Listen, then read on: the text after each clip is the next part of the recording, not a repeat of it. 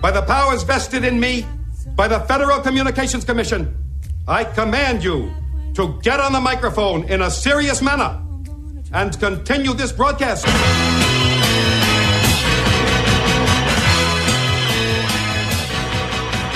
Cairo Nights. My name is Jonathan Weir. I'll be your host this evening, filling in for Spike O'Neill. Thanks so much for joining me. Got Matt Butler with me. Hey, Matt. Hey, man, how's it going? It's going great. Good to have you join us. Thank you for having me. This is a dream come true for me. I'm not even kidding. Being on air in Seattle. Because, Matt, listen to how big of a dork I am. What was your favorite show when you were like 12 years old? When I was 12 years old. Perry Mason. I loved good detective stories. Perry Mason. Yes. That is an interesting choice for a 12-year-old and makes my choice seem a little less dorky. My favorite show is Frasier. I was going to say, is this some sort of Frasier-related lifelong fantasy to be on the air in Seattle? I did everything I could to weasel my way onto air in Seattle. By hook or by crook, I'm finally on, and I can finally live out this dream. And just like Frasier, I'm in my early 40s and balding and have a gigantic head. So it all fits. I want to talk, first of all, before we get to too much in the show, I want to talk about jobs and how they affect our lives and our perspective on things. How many times has there been a news story that has blown up into a national conversation and it was about your job? If you're a health worker, a teacher, a president of the United States, as many of you may be, I don't know, it happens a lot. Doesn't happen too much for us in radio unless somebody does something really dumb, like manhandles Taylor Swift, or I don't know, what was that guy that made that woman hold her water until she died somehow? The big story nationally right now is this chemical spill that happened in East Palestine, Ohio. An entire 1 mile radius of a town had to be evacuated because someone screwed up. Someone on the railroad. And that is a job that I know fairly well. My entire family, from my grandfather to my dad and my uncles, all work currently or worked on the railroad. My father-in-law worked on the railroad, and I also was a railroad worker for 5 years or so. And even more mind-blowing to me, that train that derailed in East Palestine came from Madison, Illinois. That actually came from the yard that I used to work in Madison, Illinois. And something that kind of amazes me in this story is that no one, not one person, is focusing on the actual railroad workers. You're hearing a lot of stuff about Norfolk Southern, about what management is doing and what the EPA is doing. They're saying it's good to come back to the town. And, Norfolk and Southern isn't going to these community meetings because they've been threatened for some reason. They're getting lots of death threats. Don't know what happened. But no one's actually talking about the actual railroad workers that are at the center of this disaster, the humans that cause the human error. I used to work, again, in that rail yard in Madison, Illinois. And I worked with a guy named Dan. People called him Dirty Dan, which wasn't the most creative nickname, but they called him that because he would come to work filthy, meaning he hadn't changed from the night before. He was a diesel mechanic. He would fall asleep on the job with a lit cigarette in his mouth, and he'd wake up when the ashes would start to burn him. He would steal gas from this tank that was intended for work trucks and wink at me while he was doing it. He once showed me a picture of a porn star and told me that she was his girlfriend. One time, There was an air compressor that was blowing. Dan didn't know how to fix it. So he took a bolt and screwed it into the compressor where the air was blowing out, and it exploded minutes later. One time I saw him roll over a switch in a locomotive that was set the wrong way because he wanted to see what would happen. What happened was the engine derailed. And then he tried to sue the company when he bashed his head against the window. One time I saw him bring a six-pack onto an engine and stay up there the rest of the night, drinking beer and singing Skynyrd songs. And I would have told on him, but I got more work done that night than I did the entire time that I was at the railroad working with him. How was he as a singer, though? I got to tell you, the more beers he drank, the better he sounded. I think that just applies to Skynyrd. If you're singing ABBA, I think you have to be stone cold sober. I'm telling you, Matt, and everybody else about Dirty Dan because he was working at the railroad at a time where we were paid pretty well. We had guaranteed breaks. We had good schedules, at least where I worked. We had great health care. We had the kind of health care that like government workers get, more or less. You didn't pay for anything. We were taken care of. He was just an idiot who made a lot of mistakes. He was also the most dangerous person I've ever worked with. And that's relevant to what's going on right now as far as this chemical spill is concerned, because 15 years later, railroad workers now aren't treated the way I was treated when I worked there 15 years ago. They have insane schedules. A third of the workforce was cut during the pandemic, and their workload, despite the workforce being cut by a third, has doubled. And I can tell you that everyone I have talked to who still works on the railroad, and I know a lot of people there, has said that mistakes and safety violations have gone through the roof and they're just being covered up. They've worked these guys to the point where it's an entire industry of Dirty Dans. Unintentional, but that's what it is. And that brings us to the chemical spill in Ohio. This is, I'm not the first person to say this. This is a Chernobyl-level screw-up. There will be a movie or an HBO series. Something's going to be made about this. And the main character, just like it was in Chernobyl, will be stupidity. It'll be human error. It'll be stupidity. If you're unfamiliar with what happened, on February 3rd, a Norfolk Southern train carrying toxic and flammable materials derailed. Something was wrong with the braking system, and a ton of cars went off the rails, caused a huge fire. 20 of the cars that caught fire had hazardous material in them. Some of them had polyvinyl chloride, which is basically liquid cancer. Okay? It's basically, it's plastic. It's used as a filler in plastic. It's basically liquid cancer. Instant tumors is basically what this is. And that fire burned for days and no one did anything.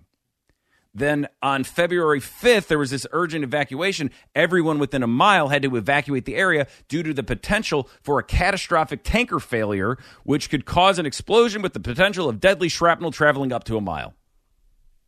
It's basically an action movie broke out around this train.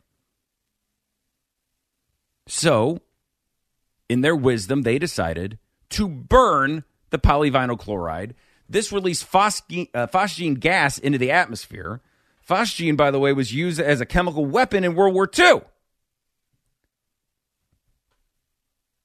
These are all decisions that Dirty Dan would have made, by the way. I'm just telling you right now.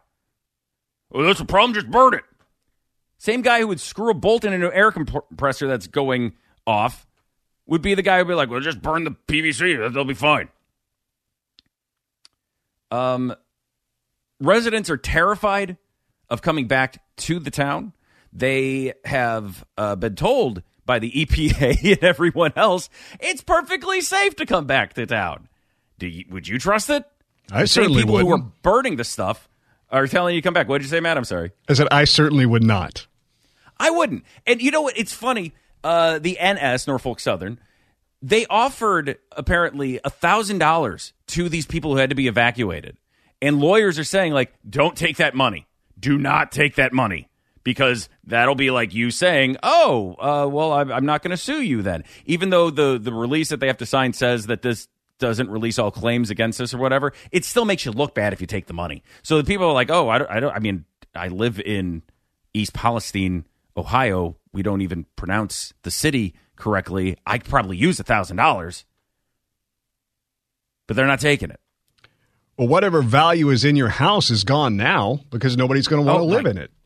If there was a lot to begin with, because I again grew up in areas like this. I worked in areas like this. If you're around a rail yard, for some reason, the quality of the air and the quality of your house is diminished greatly. Even though the EPA will say that the air is totally safe to breathe, I don't know if I would trust them. But the windsock is going the other direction. I'm sure you're fine, so long as it's not blowing towards you, man. It's a terrible story. It is a horrifying story, and it is just the crystallization of everything that is currently wrong in America right now. And this is why I think the story strikes so much, despite, not just because of the amazing visuals that we're getting from it, of like, it looks like a mushroom cloud of PVC gas just billowing over the city. We also have incompetence from the railroad industry, from the NS. We have them overworking their employees to the point where they obviously have made mistakes. We also have the government, because there was a braking system that apparently was supposed to be implemented back in 2013 or so, and then in 2017 the government was like, nah, I don't need it. Probably would have prevented this accident, but we got rid of it. Currently, in 2023, the government sided with the railroads, has not implemented that new braking system, and on top of that, back in December of last year, told these workers that, yeah, SOL, buddy. Guess what? You want to go on strike? That's illegal. You can't do it. Oh, we'll try to make sure that you get some of your demands met. But as far as going on strike, you can't do that because you're too important. It's an insane system set up for failure, and the way they're treating their employees is putting so much pressure on what is already a fragile system. Like, Matt, let me ask you this. Do you know when the braking system for the trains was invented? Because I do, because I work there. But do you have any idea when the braking system that these trains used was invented? I'm guessing the late 1800s. Wow, you were very, very close. Kind of ruined my bit. I was going to say the 60s. The 1860s. It was invented by George Westinghouse in 1869. Wow. Slavery had only been illegal for 5 years when this braking system. I mean, Ulysses S. Grant was the president of the United States when they started using this. The telephone had not been invented when they started using this. And that was fine. Until recently. That was fine when you had workers that were arrested and not made incompetent by exhaustion. But it's not good enough anymore. Here's what I hope. I hope that this chemical spill and everything involved is a wake-up call before an even worse spill happens in your town or your family has to be evacuated. I hope that railroads and the government will do the responsible thing and make sure safety and sanity are reinstituted and workers are treated better so mistakes like this don't happen. But here's what I know. There's the difference between something I hope and something I know. Until things change, this is going to happen again and again and again. And again, It hasn't changed since 1869. Not because the brakes are too expensive to fix. They could put new brakes in. It's just too cheap not to fix it. And the next time you hear about a tragic railroad incident, which hopefully won't be soon, but I know is coming, you can thank the Dirty Dans of the world, whether they are running the railroad or working on the railroad or in the halls of Congress. So there you go. I just needed to get that off my chest because that's been the big story today. I have a question for you, Matt. Yes. How did you spend Valentine's Day? I spent Valentine's Day here. You spent it there? I spent it at work. I did absolutely nothing special for Valentine's Day whatsoever. You have a girlfriend, right? I do. So we are doing what a sort of belated Valentine's this weekend because she's coming up to see me. So. Oh, that's okay. So that you got a flight. That's a great structure, right?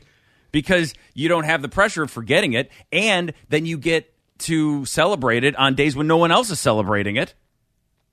Plus, you could buy her stuff today. You could have bought her stuff today when it's on sale. Yeah, it's a good situation to be in. It works for me. Yeah. I'm just going to tell you real quick what happened with me on Valentine's Day. Here's how I knew it was Valentine's Day.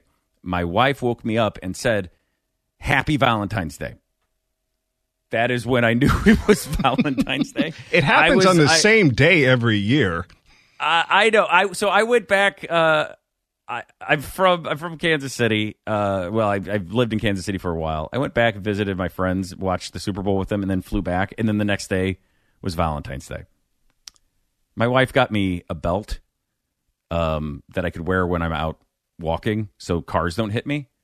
And she wrote me like this beautiful love note. She basically did everything she could to not rub my face in the fact that she's a much better wife than I am a husband. Which just makes me feel worse. So that was my Valentine's Day.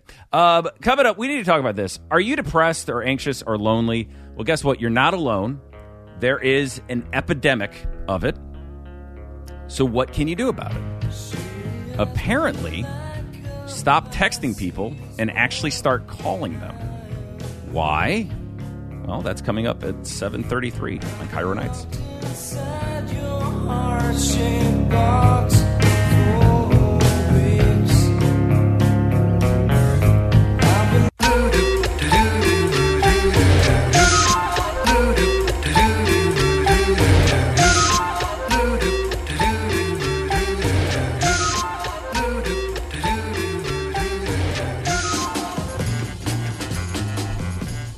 Cairo Nights, Jonathan Weir in for Spike O'Neill. Happy Wednesday, everybody.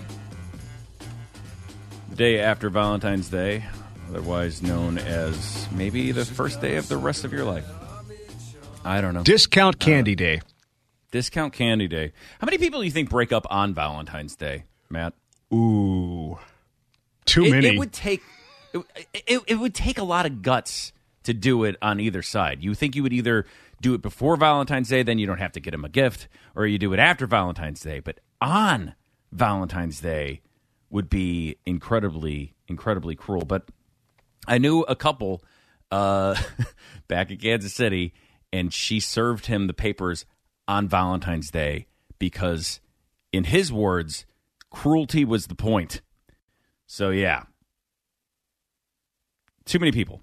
Too many people break up on Valentine's Day. The only way that could be worse is if they did it via text on Valentine's Day. Via texting on Valentine's. I know a guy, my friend Chris Carpenter from Belleville, Illinois. He broke up with the chick through a video game. You want to hear how he did it? Absolutely. It wasn't like they were playing World of Warcraft or something. Well, actually, that sounds cool compared to the way he actually did it. It wasn't like they were online streaming together or something like that. This was back in the early mid-90s or so. He was playing a game called Chrono Trigger where you could name your character, and he named his character, Beth, I'm breaking up with you. They gave him that many characters? That's impressive. I don't know, man. Those old school RPGs with the 8 bits. I remember Chrono Trigger. That was fun. Yeah. Well, speaking of text, you hear about it all the time now. There's a loneliness epidemic, and a lot of people say it's because of texting. It's interesting because we have more avenues to connect through than we've ever had before, but there isn't a lot of traffic on those streets. Through social media and texting and all that stuff, we are very connected, but still somehow very alone. Recently, the BBC carried out the world's largest loneliness study and found that 40% of 16 to 24-year-olds reported feeling lonely. And something that researchers said can help immediately is putting the phone down and then, picking it back up and making a phone call. Putting the phone down for social media and texting and then picking it back up and calling somebody. Calling someone you feel close to and engaging in a meaningful conversation. They say over the phone, it can alleviate loneliness and help young people reconnect with others. New study says it can alleviate symptoms of loneliness and depression by as much as 50%. How old are you, Matt? I am 40 years old. 40 years old. So you're 1 year younger than me. That's interesting. I thought when you said the Perry Mason thing earlier that you were... No, we just happened to have a UHF TV station that aired really old TV shows. All right, cool. So the reason I asked that is because young people seem to hate phone calls. Young people, and I'm not going to include us in that. We're both 40 and 41, but I would say anybody between the age of 20 and 35 does not like phone calls. Like, live in fear of them, hate getting them. In fact, 73% of Gen Zers say they hate getting phone calls, and when the phone rings, they don't answer it. They let it go to voicemail every time. How are you with this? Because I'm weird. I call everyone. I hate texting. I hate it because my brain is warped by anxiety, and I can turn anything into a negative if my own voice is the one interpreting it. You know what I mean? If I'm reading a message from somebody in my own voice, no matter what it says, I'll somehow twist it into something cruel and horrendous. Like if my wife texts me, "I miss you," then I'll twist that into, "Oh, so it's my fault that I'm not around as much as you'd like, huh?" She said, "I love you." You go, "Oh, great. Now I'm loved. It's just a matter of time until you stop loving me." She said, "You're so great." I'd say, "Yeah. So amazing is off the table then, huh?" As somebody Not the with best. anxiety, Just though, great. myself, I do find that actually texting is good for me because I can compose my thoughts, because I am over analytical about everything that I say and every interaction that I have with other people. This is a problem that I have. So texting or writing an email for me gives me some reassurance that I actually am making sure I'm not saying the wrong thing. Whereas conversations are improv, which makes it really ironic that I got into radio. I don't know how that works out at all. You realize you're speaking now to me and thousands of other people. Yes, but in a phone conversation, the other people can talk back. That's fair. That's fair. I think that's why I enjoy radio too. It's great for introverts because you can sit in this little room and not have to face the crowds of people that you're talking to. Well, assuming crowds of people are listening, but you get my point. Sure, of course. Maybe not anymore. But yeah, that you could just assume that they're just wrapped and captured by your every word. It is nice in that experience. But I will say this. As far as texting is concerned, I think you're wrong.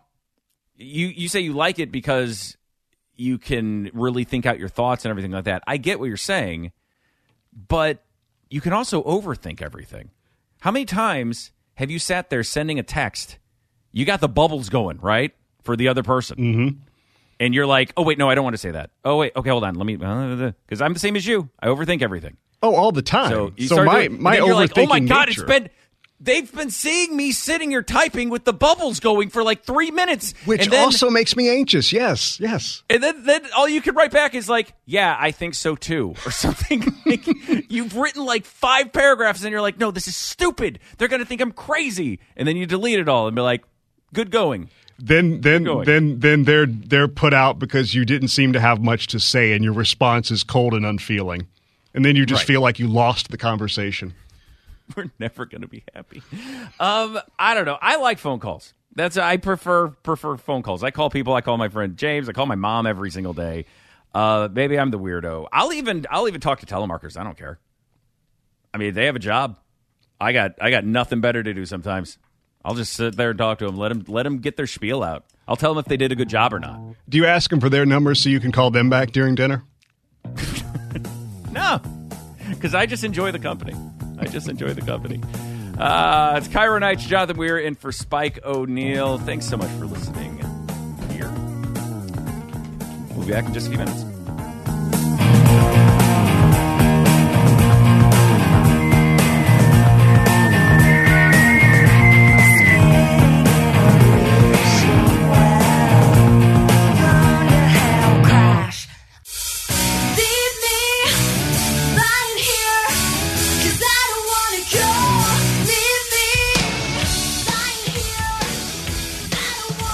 Cairo Nights, Jonathan Weir in for Spike O'Neill. Kind of a sad day in the entertainment world. Raquel Welch passed away at the age of 82. Here's how I found out about this, and it's a kind of a side note to what a glorious and amazing career she had, and I don't mean to make light of it at all, but here's how I found out in the worst way possible. I said earlier, I spent a good chunk of my life in Kansas City. I've been a Kansas City Chiefs fan since I was 10 years old. I went back to Kansas City to watch Super Bowl with friends. They won. It's been an amazing couple of days. Just pure endorphin rush, dopamine going constantly. Today was the Super Bowl parade for the Chiefs in Kansas City. I'm on Twitter, and you know what's trending on Twitter, Matt? I have no idea. I'm not a twit. I don't tweet. Well, good for you. This is maintaining your sanity by uncoupling from social media is actually probably a necessity. Oh, my sanity's long gone. It's not for that. It's just it's a futile attempt. Well, then good for you for not inflicting your insanity on everyone else through social media like so many people would do. No, trending on Twitter was the phrase Kansas City Bomber, which made me a little panicked because the people I know and love seemed like they would be under threat because there's a bomber that's bombing the Chiefs Super Bowl parade. That's not why it was trending. It was trending because Raquel Welch passed away, and she apparently was in a movie called Kansas City Bomber. So thank you, Twitter, for making me relieved that a beloved actress had passed away. That was a fun experience. I do want to talk about her, though. It's very interesting because she was a sex symbol and had been a sex symbol her whole life. I mean, she was gorgeous until the day she died. She said one time, I was not brought up to be a sex symbol, nor is it in my nature to be one. The fact that I became one is probably the loveliest, most glamorous, and fortunate misunderstanding. So, more or less, she said, I didn't want to be a sex symbol, but it's pretty awesome that I am. Is that wrong? Was she wrong to appreciate the fact that she was a sex symbol? Because nowadays, an actress can't just be sexy. You know? They have to be, like, taken seriously, and we have to appreciate their full body of work, not just their full body. And I'm not saying, by the way, that that's a bad thing. I'm not saying that, we have to pay attention to women's thoughts now. I'm not saying that. I'm just wondering if that's if I don't know, I guess I'm just saying that that's just a thing now. I'm not saying it's a good thing or a bad thing. In an interview that I read with her, she did say that it made it sort of hard for people to imagine her in any other way. So things that she might have been up for or might have done really well at or would have expanded her palette and her career, people didn't think of her in that way, which kind of limited some of those opportunities. Okay, so she felt it like a typecaster. Right. And she said, I'm not mad about it. It's just that I don't think people's imagination could see me differently. It's a little hard to be mad about. It's like somebody put a gun to your head and made you put on the fuzzy bikini in 1 million year BC. So, and you make a good living off of it. That's what I don't. I'll just tell you something. I'm a total sellout as a human being. I'm a total sellout. I love doing radio, and I love that I can make decent money at it. Somebody can make decent money at radio? You got to cue me in on your secret, man. I don't know. If I tell you the secret, you'll tell everybody. Oh, no, I won't. I know people in radio can't keep one. So I love that I can make decent money in radio, but I'm a sellout. I would do anything for money. I don't care. $20 is $20. You put me in a fur-lined bikini, I'll wear it. I don't care. So, good for her. She made money at it. She lived that life, and she was a sex symbol. And I think that that's just something that we aren't capable of having anymore. Am I wrong? I don't know. I think it depends on who you are and how you view the world. Well, name an actress that's a sex symbol now. I can name an actress that's sexy, but I can't name one that you're just like, oh, well, of course they had her in the movie because they need the TNA factor. Yeah. Well, the effort I'm having to put into coming up with a name shows you pretty much where we're at with that. Alexandra Daddario. Who? Beautiful woman. Oh. She's in The White Lotus. She was in Baywatch. Okay. Baywatch. Okay. Beautiful woman. But no, she, like in interviews, she's like, I read Nietzsche and stuff like that. Okay. All right. It's Cairo Nights. Jonathan Weir in for Spike O'Neill. I have a lot more coming up next hour.